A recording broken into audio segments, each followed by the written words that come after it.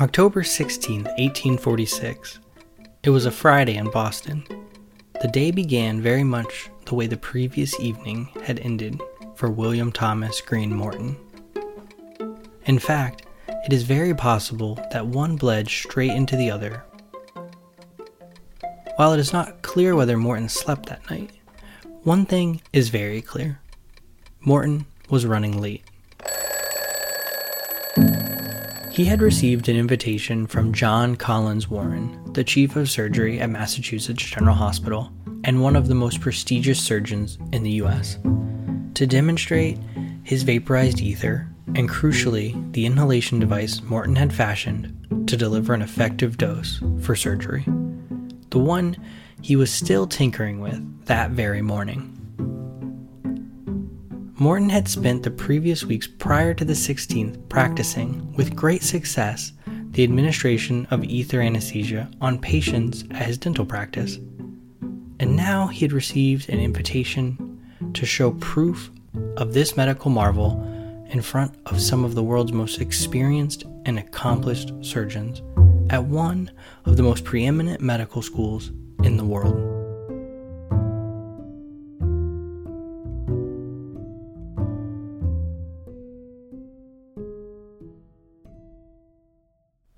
Are you improving outcomes with SpHb? Continuous SpHb monitoring provides real-time visibility to changes or lack of changes in hemoglobin concentration between invasive blood draws, and has been shown in multiple studies to help clinicians improve outcomes. Visit Masimo.com to learn more. The surgery where Morton would demonstrate his new discovery was scheduled for 10 a.m., but he was nowhere to be found, and the assembled crowd was getting restless.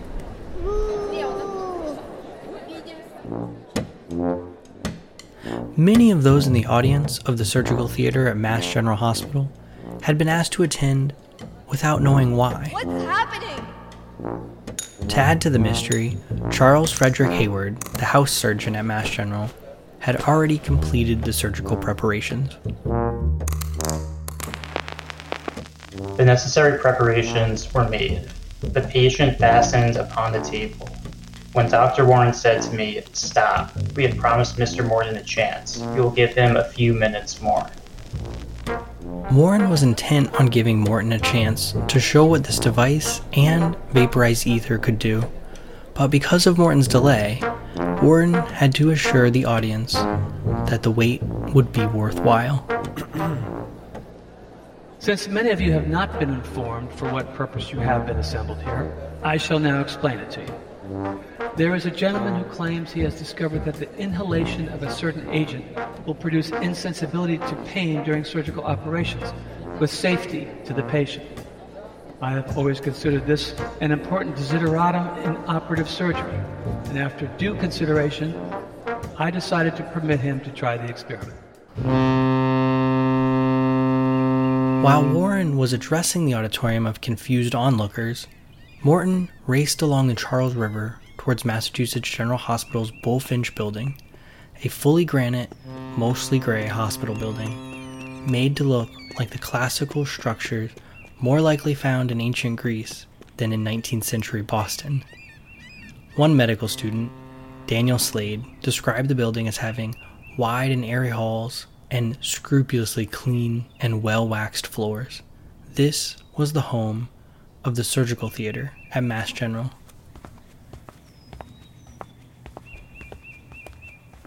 As Morton arrived at the Bullfinch building, he walked up the granite steps onto the portico lined with classically styled pillars and entered into one of the beacons of medical advancement in America. He crossed the gleaming rotunda floor, ether device in hand, ready to demonstrate to some of the best American surgeons the incredible potential of ether anesthesia.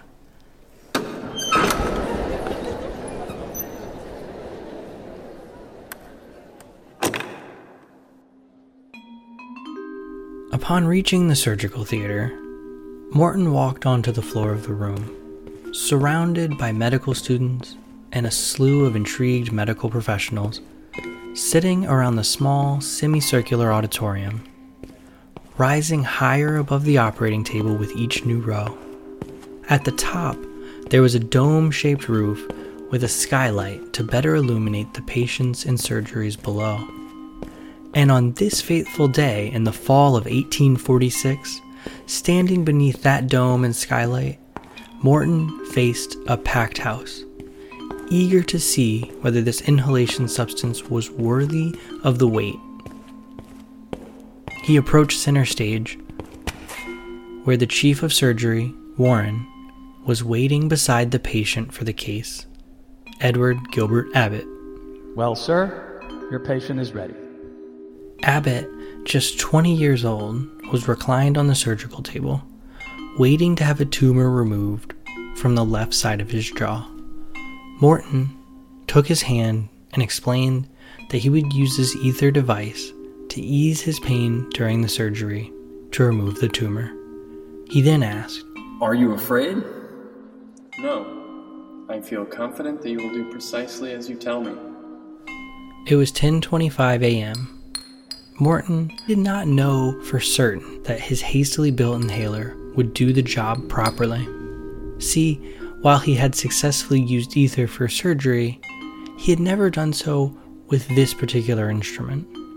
The device in question was a glass orb containing a sponge soaked with ether.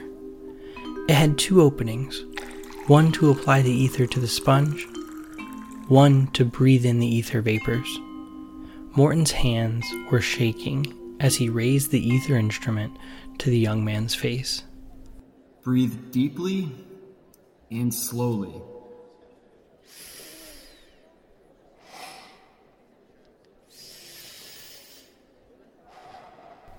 After a few minutes had passed, Abbott was sedated. Morton turned back to Warren. "Your patient is ready, sir." Warren, accustomed to the necessity for speed in surgery prior to this day, wasted little time making an incision into the young Abbott's neck and removing the tumor. All told, the surgery lasted 10 minutes. Abbott remained still and quiet until the very end of the procedure, when the ether anesthesia effect started to wear off. By the time Abbott came to, he had no idea the procedure had been completed, and claimed he didn't feel any pain during the operation. Warren turned to the assembled crowd. Gentlemen, this is no humbug.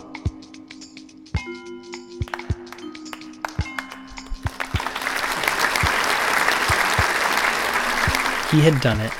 He finally delivered on the long, promised hope of painless surgery. Exactly 175 years ago, William Thomas Green Morton changed the world forever.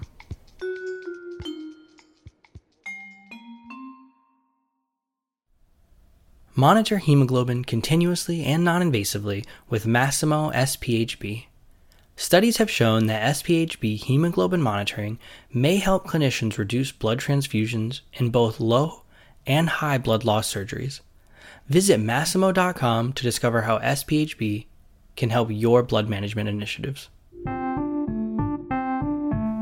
Welcome back to Anesthesiology News presents The Etherist, and welcome to Season 3 of the show. This season, we will be retelling the story of the beginning of anesthesia and modern medicine, with a slight twist.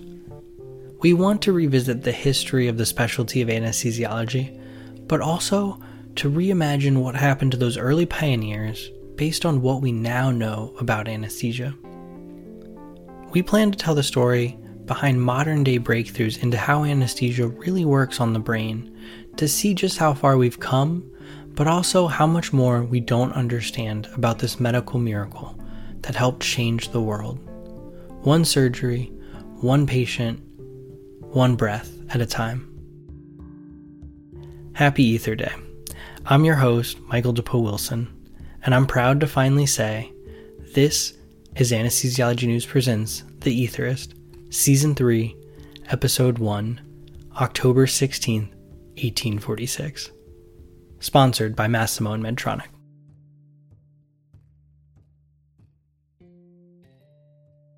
Morton's success in demonstrating ether anesthesia was the most notable and public chapter in the long and continuing story of medical advancement. The discovery of ether anesthesia was not a sudden achievement.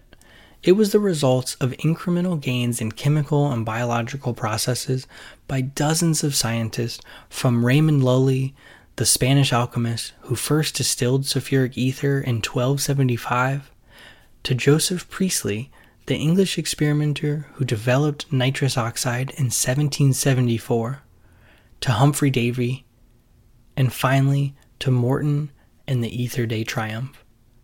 And it's worth diving below the surface of the historical narrative to find out what exactly was happening on that monumental day. Dr. Baron Metz is especially adept at deciphering the details of this history.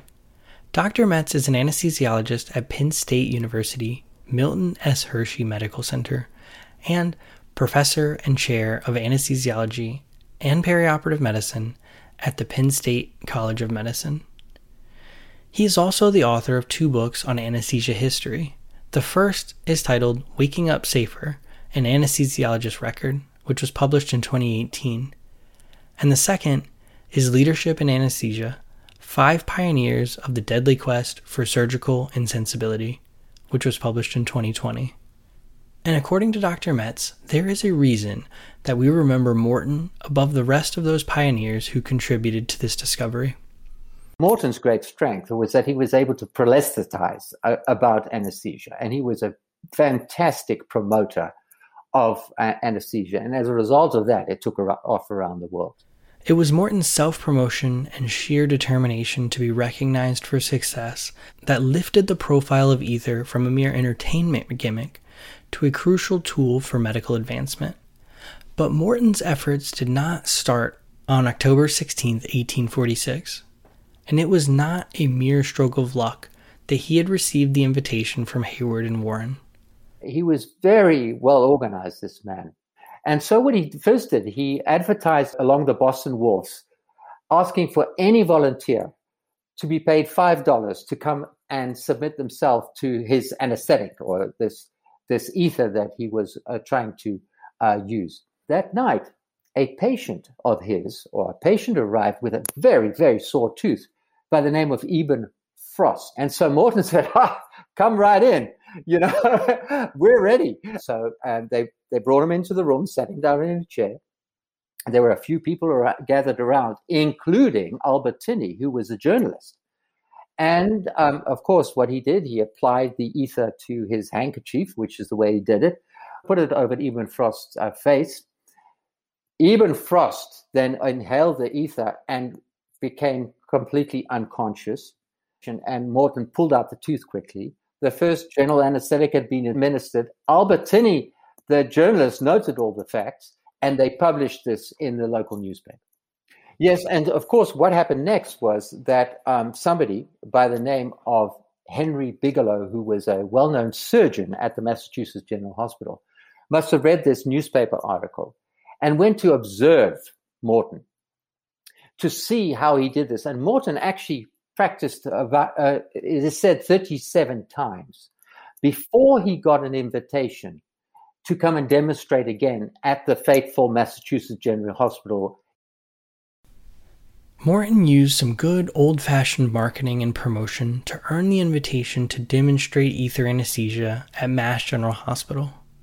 But it wasn't just Morton's persistence or the novelty of his approach to ether that garnered that invitation. No.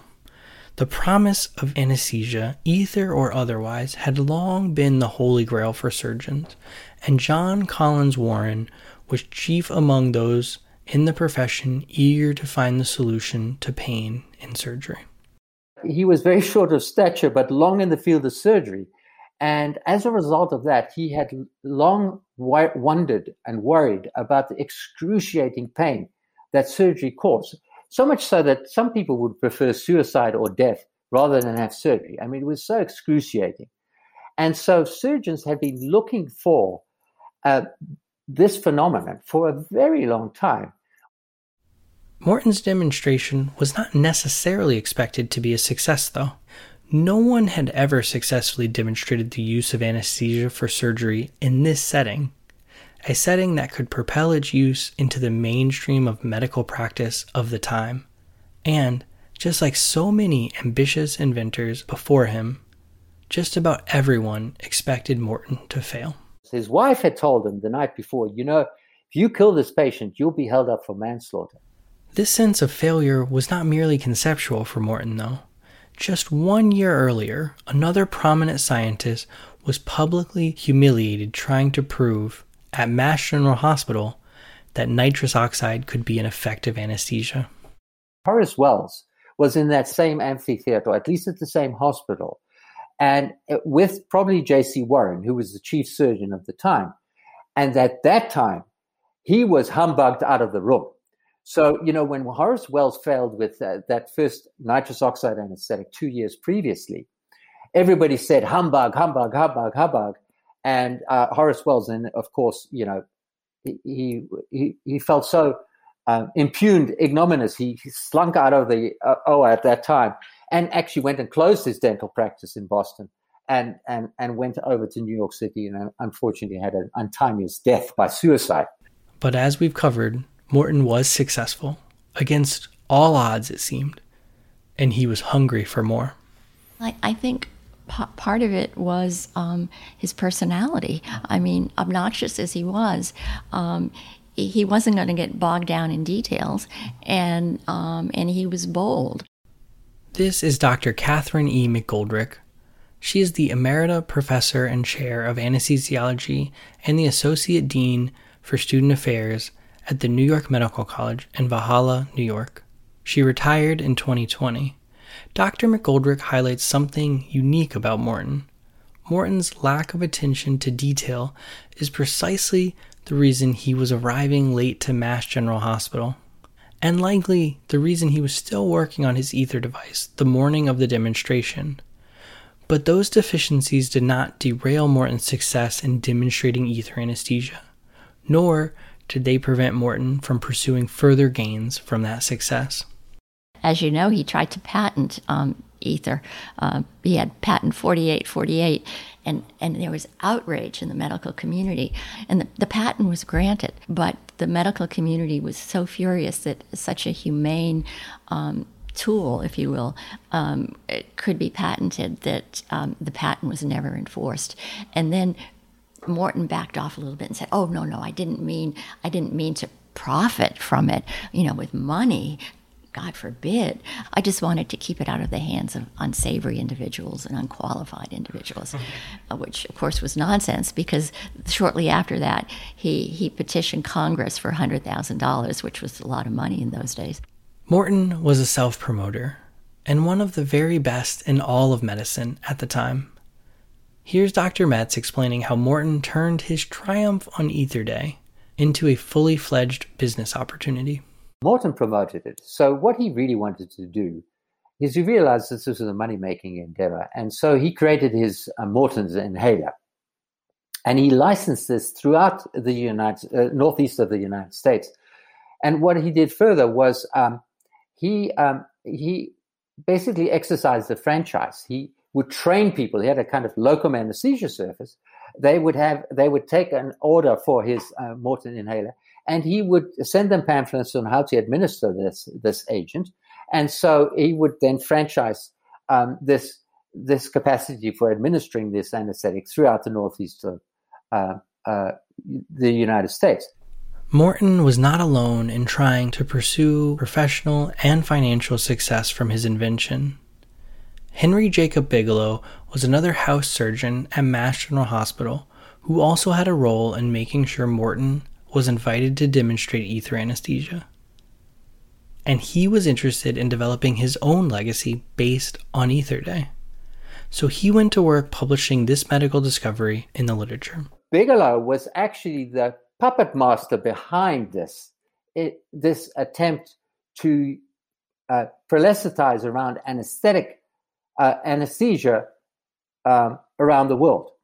And so he wrote the first paper Henry Bigelow wrote the first paper describing this use of anesthesia by Morton, which then was written in what is today known as the New England Journal of Medicine, and which was then sent across the ocean, the Atlantic Ocean, in the ship Acadia, and to arrive in London less than 4 weeks after the event. The news of Morton's success on Ether Day spread around the world relatively quickly for the time, and it was news of a new era in medicine. And it set the world of surgery and the new medical profession of anesthesiology on a rapid pace of trial and innovation and medical advancement for nearly 2 centuries. As for Morton himself, I should mention, I've said a lot of uncomplimentary things about Morton, but one thing that he did was good was he joined the Army of the Potomac during the Civil War, and he actually anesthetized, the guesstimate is about 2,000 soldiers on the battlefield. He was at the Battle of Fredericksburg and a few other major battles, and so he took care of 2,000 people who he relieved their pain, which is was more than decent of him. And I do know that when he died, he was with his wife in Central Park, and all of a sudden it was a hot day in July, and all of a sudden he just felt excruciatingly warm, and he jumped into that little lake they have in Central Park, and his wife knew something was terribly wrong, and she saw to it that he was taken to St. Luke's Hospital, and he died there. Obviously, he'd had a stroke, and the emergency room doc recognized him, and he said to everybody standing around, "This man has done more for humanity than basically any of us will ever do."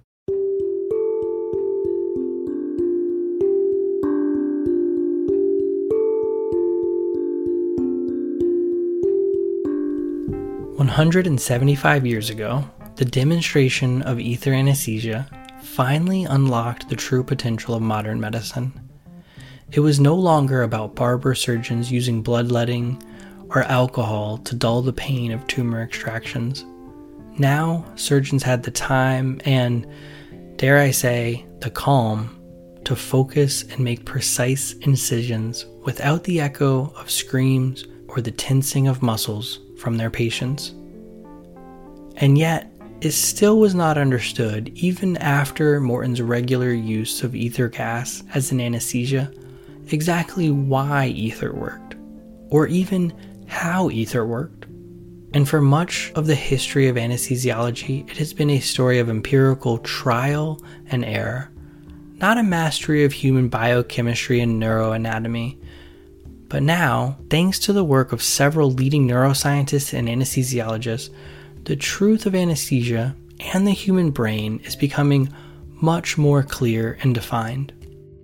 And at the forefront of these recent advancements in neuroscience and anesthesia is none other than Dr. Emory Brown. The drugs have a very profound effect on the brain.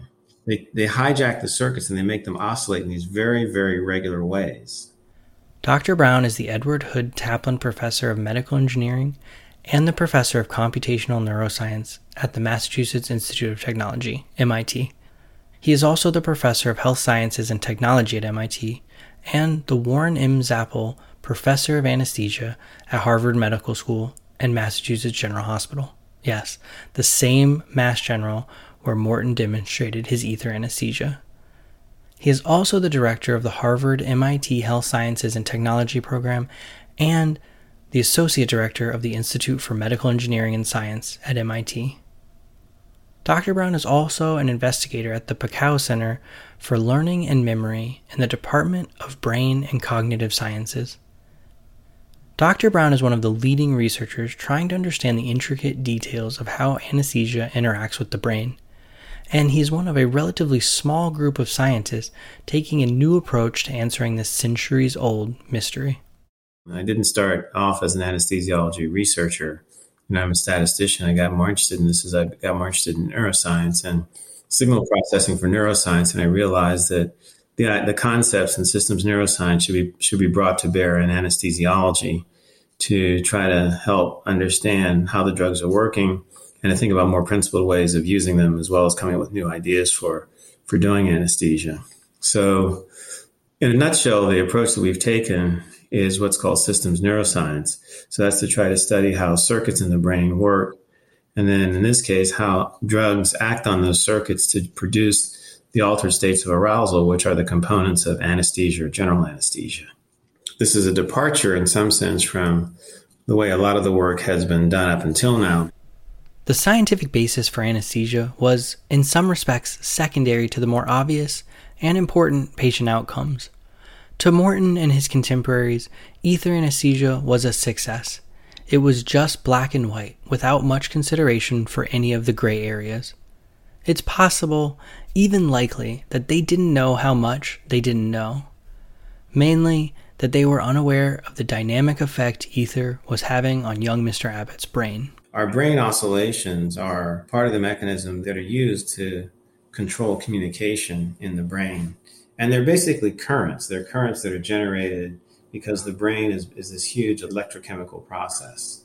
And when these oscillations are within a certain range, they allow us the parts of our brain to communicate and carry out the normal functions that we typically do. While it is tempting to believe that anesthesiology has advanced far beyond those early days of discovery, it is not quite that simple. The drugs we use, in a sense, are still within the ether era. Dr. Beverly A. Orser is a professor and the chair of the Department of Anesthesiology and Pain Medicine at the University of Toronto, where she is also a professor of physiology on the Timberdy Faculty of Medicine. She is the co-director of the Perioperative Brain Health Center at the Sunnybrook Health Sciences Center in Toronto, and she is a fellow of the Canadian Academy of Health Sciences, a fellow of the Royal Society of Canada, as well as an international member of the U.S. National Academy of Sciences and Medicine. Dr. Orser is another one of those leading researchers seeking answers to that crucial question. The overall goal is to understand how the drugs are changing brain function. And the reason we're interested in this is, first of all, it's probably, to me, the most interesting questions in the field of anesthesiology. It is the fundamental question. Throughout human history, leading up to Ether Day, the question was always focused on what could be done to anesthetize patients, to remove the pain. And the events of Ether Day, and many other crucial breakthroughs like it, have answered that question again and again. And we are still finding new answers to that question. So the history of anesthesia goes back to earliest times. So people knew that they could use alcohol or wine from a plant called the mandrake plant to alter consciousness. And Nero's army, the physician was accredited with coining the term anesthesia, without sensation. I think indigenous peoples also had an anesthetic pharmacopoeia, but it was all these drugs were used empirically. And in fact, we use them empirically. You can use these drugs without having much insight about their molecular mechanisms, and that is absolutely true.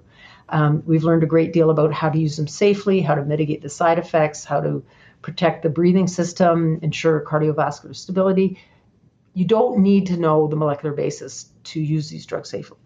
But that said, they're not good enough. Not good enough. Answering the what question is no longer good enough. Early anesthesia pioneers were focused on finding the agent that could make anesthesia a reality. They didn't have time to worry about the rest. The goal was to remove pain and improve surgery. But today, researchers like Dr. Orser and Dr. Brown are looking to answer another question. How? As in, how does anesthesia actually work? Drugs that we have available, it's all been serendipitous. We use them on an empirical basis. Right. We don't understand the mechanisms. And they were found to be effective, tested in clinical use, and now administered as anesthetic drugs. There weren't targeted pharmacological approaches. I mean, the molecules were tweaked to be optimized. But just like you said, we can administer them without understanding their major target receptors. And we're kind of retro-engineering what these drugs do in an effort to understand their main target receptors. So anesthetic research is a lot of retroengineering back to what are the key components that achieve this desired state so we can build forward. So sevoflurane, ether, propofol, it's all the same story. We're getting a good understanding of how these things work, but they were never designed for a particular behavioral endpoint. So how do we transition from consciousness to unconsciousness? How do the drugs cause all the different behavioral endpoints they do, which allow patients to tolerate surgery? So they not only cause loss of consciousness, they cause loss of memory, amnesia, analgesia, immobility, so you don't move in response to the painful stimulus. And they also change the autonomic nervous system, our ability to respond with change in heart rate and so forth. So that's the overall goal, is to understand how the drugs are changing brain function. It's probably, to me, the most interesting questions in the field of anesthesiology. It is the fundamental question. Let's understand how they work with the expectation that we, in the future, will do better. Dr. Orser and Dr. Brown and dozens of other researchers in this field are in the process of answering that question. And those answers will have the potential to send us into a new era in anesthesia care, a new era in medicine. And this is the focus of this season of The Aetherist, Ether Day Revisited. We will explore in more detail how much science has progressed in explaining Morton's success with ether anesthesia, and where the current research is pointing us in the future.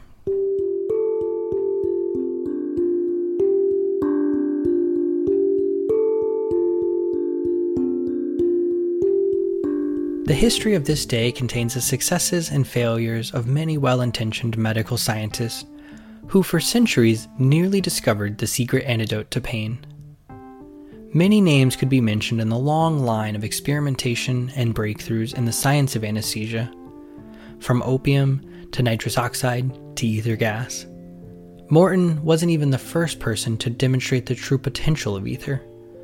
On March 30th, 1842, 4.5 years before Ether Day, a physician in Jefferson, Georgia, by the name of Crawford Long, used ether on a towel to sedate a patient for the purposes of extracting a tumor. The patient was James M. Venable, a dentistry pupil, who was shocked by the success of ether. I commenced inhaling the ether before the operation. I did not feel the slightest pain and could not believe the tumor was removed until it was shown me. Long continued to use ether anesthesia, but he did not publish his findings until learning that Morton was seeking a patent for his discovery of the same use of ether. Morton is still credited with his Ether Day demonstration and the rapid adoption of ether anesthesia that followed around the world. But Long's contributions to the discovery of ether anesthesia have also been recognized, with the celebration of Doctor's Day every March 30th. The legal disputes over who originally discovered ether anesthesia grew heated over the years, as many scientists and clinicians believed they had contributed a key element to its discovery. In many cases, they were right, but the struggle took a toll on Morton. He died in 1868 at the age of 49, 22 years after making one of the greatest contributions to medicine that the world would ever know. He was buried in Boston, and on his tombstone there's an epitaph which reads, "Inventor and revealer of inhalational anesthesia, before whom in all time surgery was agony, by whom pain in surgery was averted, since whom science has control over pain."